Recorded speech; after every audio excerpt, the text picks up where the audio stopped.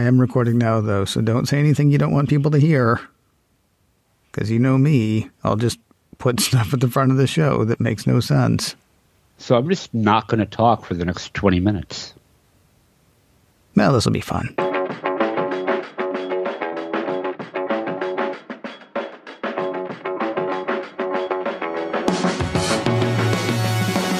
Still more words about still more sponsors. This is the Mac Observer's Daily Observations podcast for Tuesday, the 15th of November, 2022. That puts us halfway through November. I'm not even. I'm your host, Ken Ray, by the way. I'm, slightly even, I suppose. Joined today by Jeff Butts, managing editor of the Mac Observer. Good day to you, sir. Good day to you. I'm not ending it, by the way. I say good day, sir. No. I'm saying, hey, welcome in, man. Good to see you. We don't have time for all that. I know. In fact, we've lost so much time already, it's almost time to say goodbye. Second part of today's show, Russian code is turning up in a number of apps where it should not be, including some used by the CDC and the U.S. Army.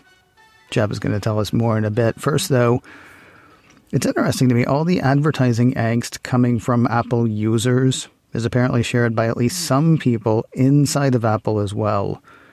Apple Insider has run a report based on a report from The Information.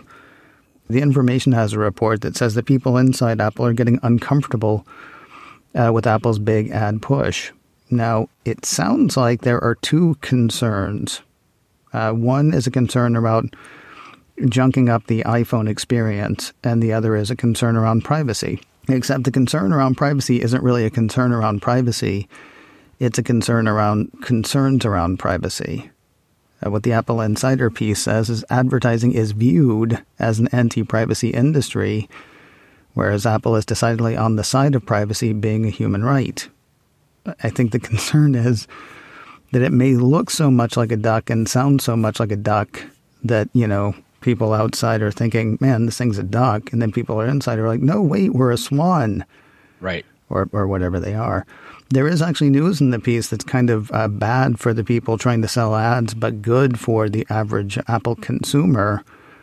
The focus on privacy for the company does add some limitations to the ad sales effort, according to Apple Insider. The ad products team is effectively isolated from other departments, so the ad team can't get developer details from other teams, which would make it easy to be like a Meta or a Google or something like that. Yeah. So I hear about the angst inside of Apple, and I'm of two minds. On the one hand, I think, so what? Except that Apple has built itself on this, experience thing in the same way that it's built itself on the privacy thing. I'll tell you what it made me think of was our discussion a few weeks ago about whether Apple should or should not have made a plastic iPad. Now, of course, they decided not to make a plastic iPad, and we assume that part of that is because it's kind of a junky experience. Yep. And, it's not like people are suddenly going to start buying Fire tablets because the iPad was plastic. But even knowing that they weren't necessarily going to lose people to another platform, somewhere along the way, Apple decided that's not really who we want to be. Right. And, I have used other mobile operating systems. Mm-hmm. And one of my biggest complaints is on these other mobile operating systems is being able to tell when I search for an app what is actually organic to what I've searched for and what is sponsored, what is a paid advertisement. Mm-hmm. Same issue on a particular online retailer site that we all use, most of us use frequently. Mm-hmm. I search for a product there, and more than half of what I see are sponsored placements. Mm-hmm. I don't want that on my iPhone. I'm paying too much for this thing. I shouldn't have to try to figure out, okay, what's actually relevant to what I searched for and what is just being picked up by some advertising algorithm that says, oh, this is close. It's not as good, but, they paid us to say it's close enough. Do you want me to give you another bit of good news, maybe? Please. According to the piece from Apple Insider, executives are said to be pleased with revenue growth based on the existing ad spots and apparently don't plan to significantly increase the number of ad spots users could encounter on devices. On the one hand, you're like, well, that is good news, except a month ago, we were dealing with significantly fewer ad placements than we have now, too. Right. And, to be fair, the ad placements that we're seeing now, if I do a search on the App Store, I might see one ad placement at the very bottom of an app I've already looked at. Right. That's actually that's one of the two that they added a couple of weeks ago. And the other one is on the featured page, and I'll see the one. Right. And that's it. And it's prominently displayed as ad, and it's not like on other marketplaces where every other one is an ad. Mm-hmm. And I know that Apple said that it wants to grow its advertising business beyond where it is now.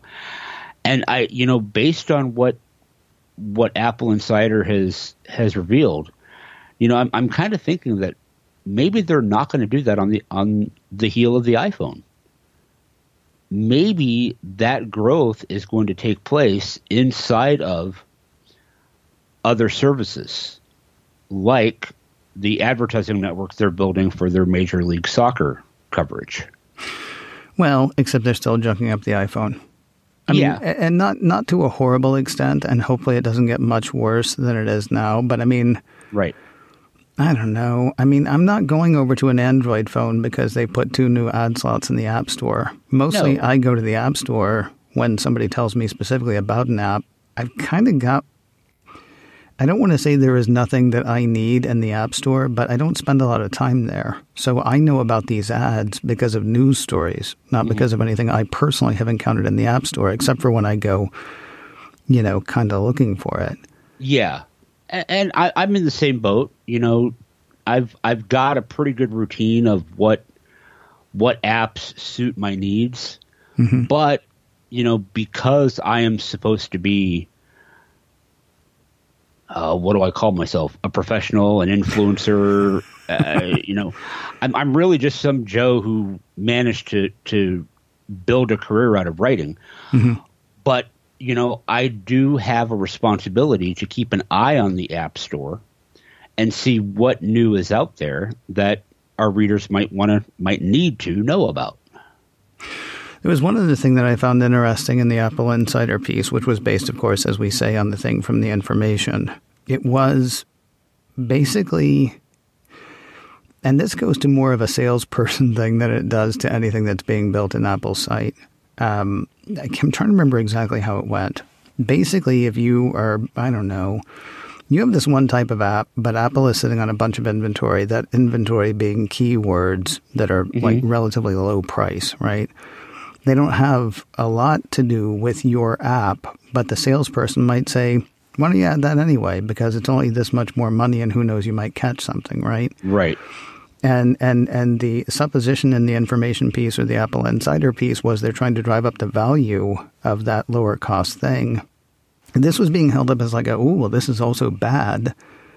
And I don't really feel like that's bad. I feel like that's sales. I mean, really, It comes down to if you're a reputable salesperson or not. Because, if you're handling that and saying, we got this extra thing, it only costs a little bit more. It may not net you a lot, but it also doesn't cost a lot. You might as well throw some in, as opposed to are they selling it to you and lying about it. There was I know I don't always go back, but I go back often to the thing that we did at AOL, or the stuff that I did at AOL, because that's the only, sales side of anything I was part of. And I was never even part of the sales side, but even if you were customer support, oh, by the way, have you heard about this thing? Do you know about that thing? It became part of our script that we would do.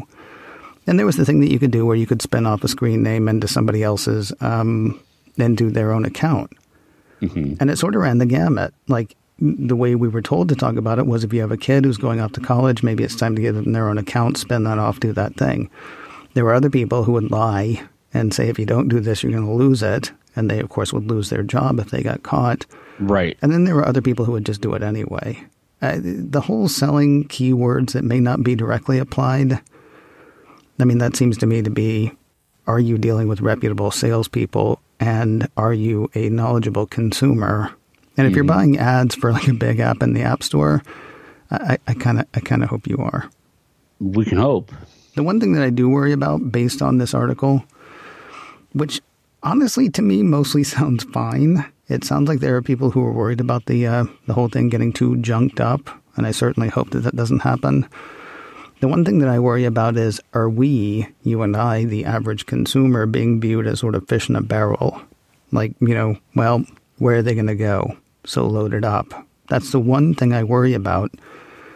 But if there are people outside who are saying I'm worried about that, and there are people inside saying I'm worried about that, hopefully it doesn't go much further than it's gone already. Right. And, you have to think there must be a number of people raising the red flag about this within Apple, because given Apple's culture of secrecy, what did the article say? There were 7 people that came forward? Yeah, something like that. Okay, so if 7 people came forward to the information, just imagine how many people are actually criticizing it but not going public about it. Yeah, I'm trying to remember because, of course, I read so many articles in a given day. Wasn't this the one that said that there were people talking on a Slack chat or an internal communications chat? Yeah, it was internal chat rooms, which we know has to be Slack because that's what they use. Yeah, so hopefully there are enough people inside going, ooh, are you sure? That other people would go, are we sure? Right. But, I guess we'll have to stick around and find out.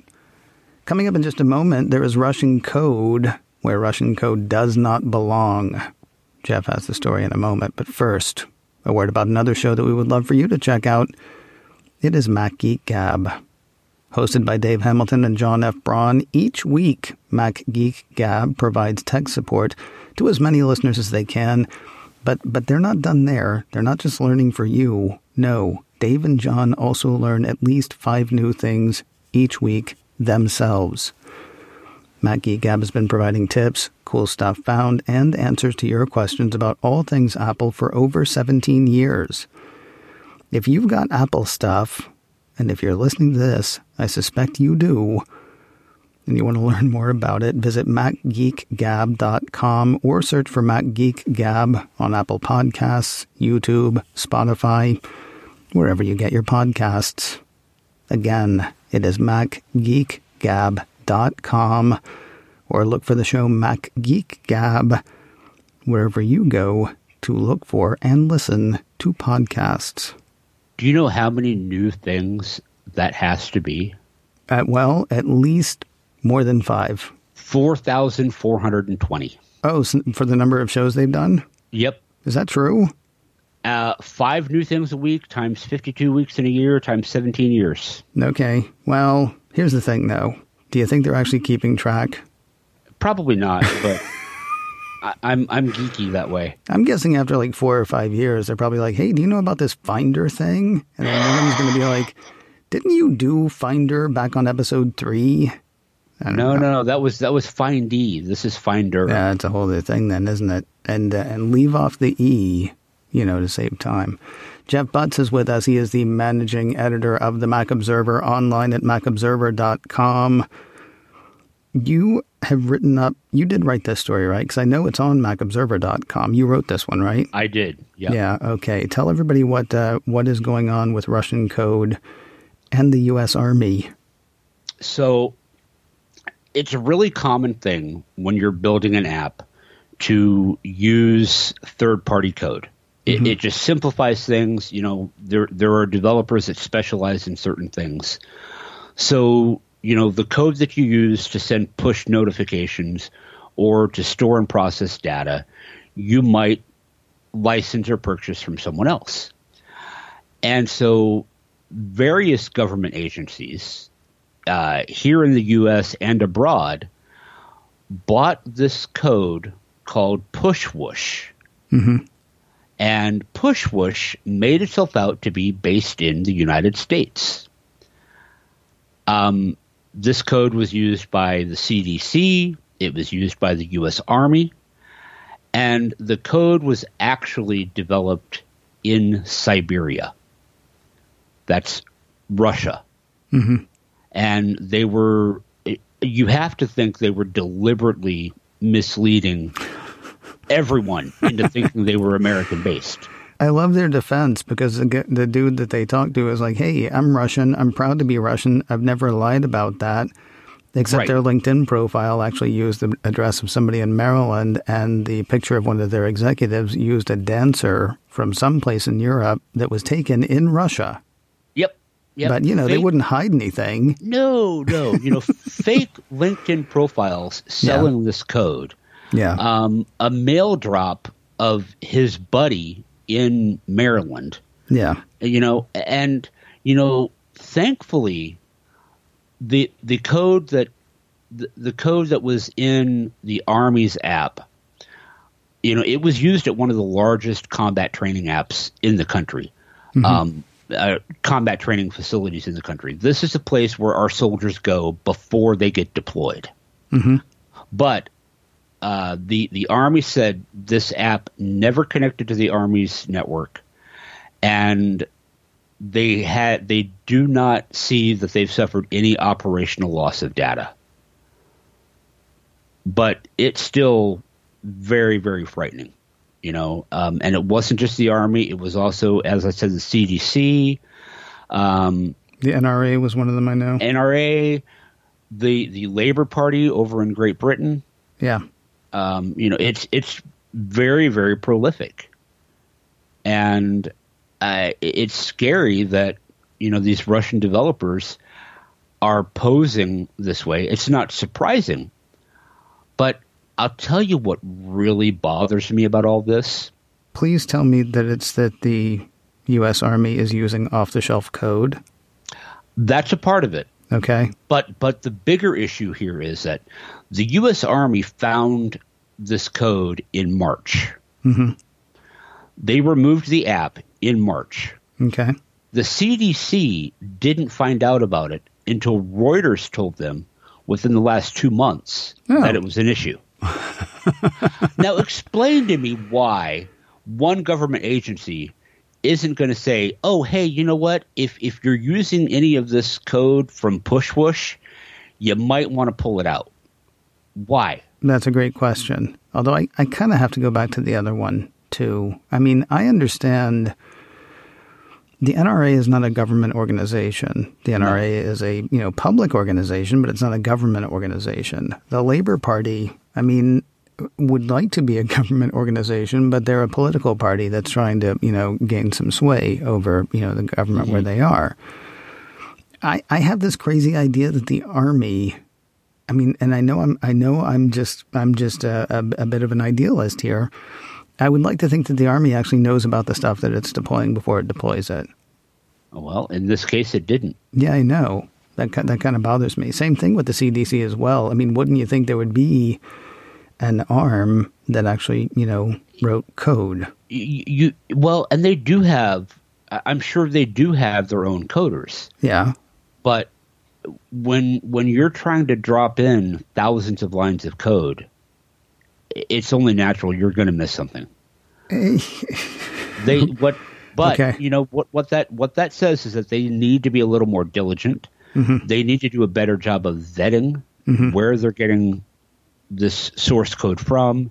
Yeah. And maybe they need to get people that actually read it and, do a backtrace on the IP addresses that it's going to be sending information to and things like that.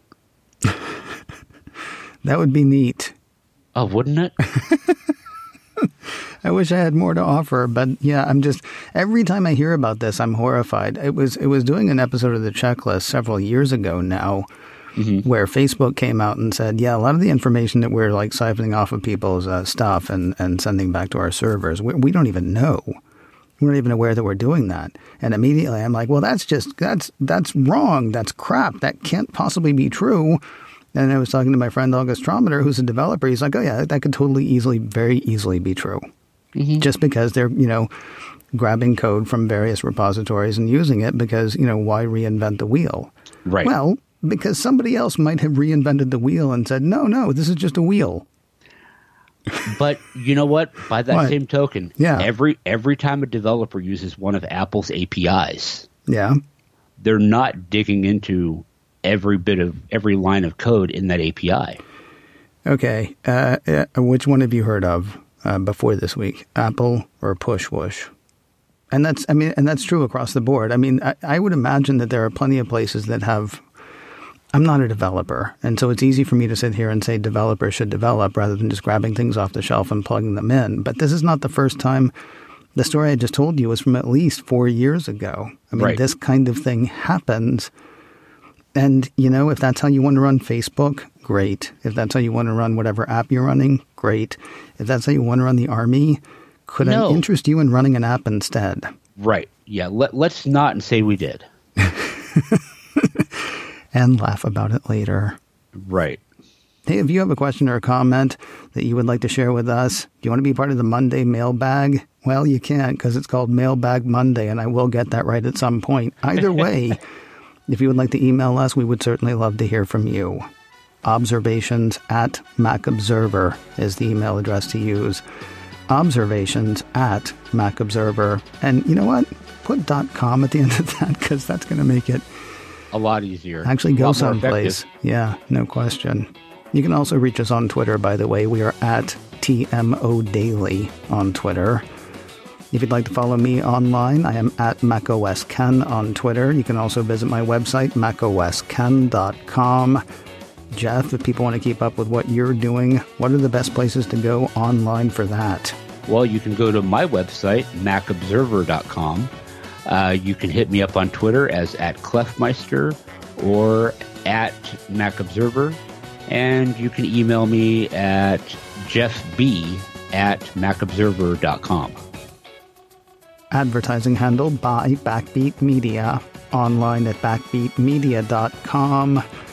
The Daily Observations is a production of the Mac Observer. From the latest news to product reviews, your source for Apple news is macobserver.com.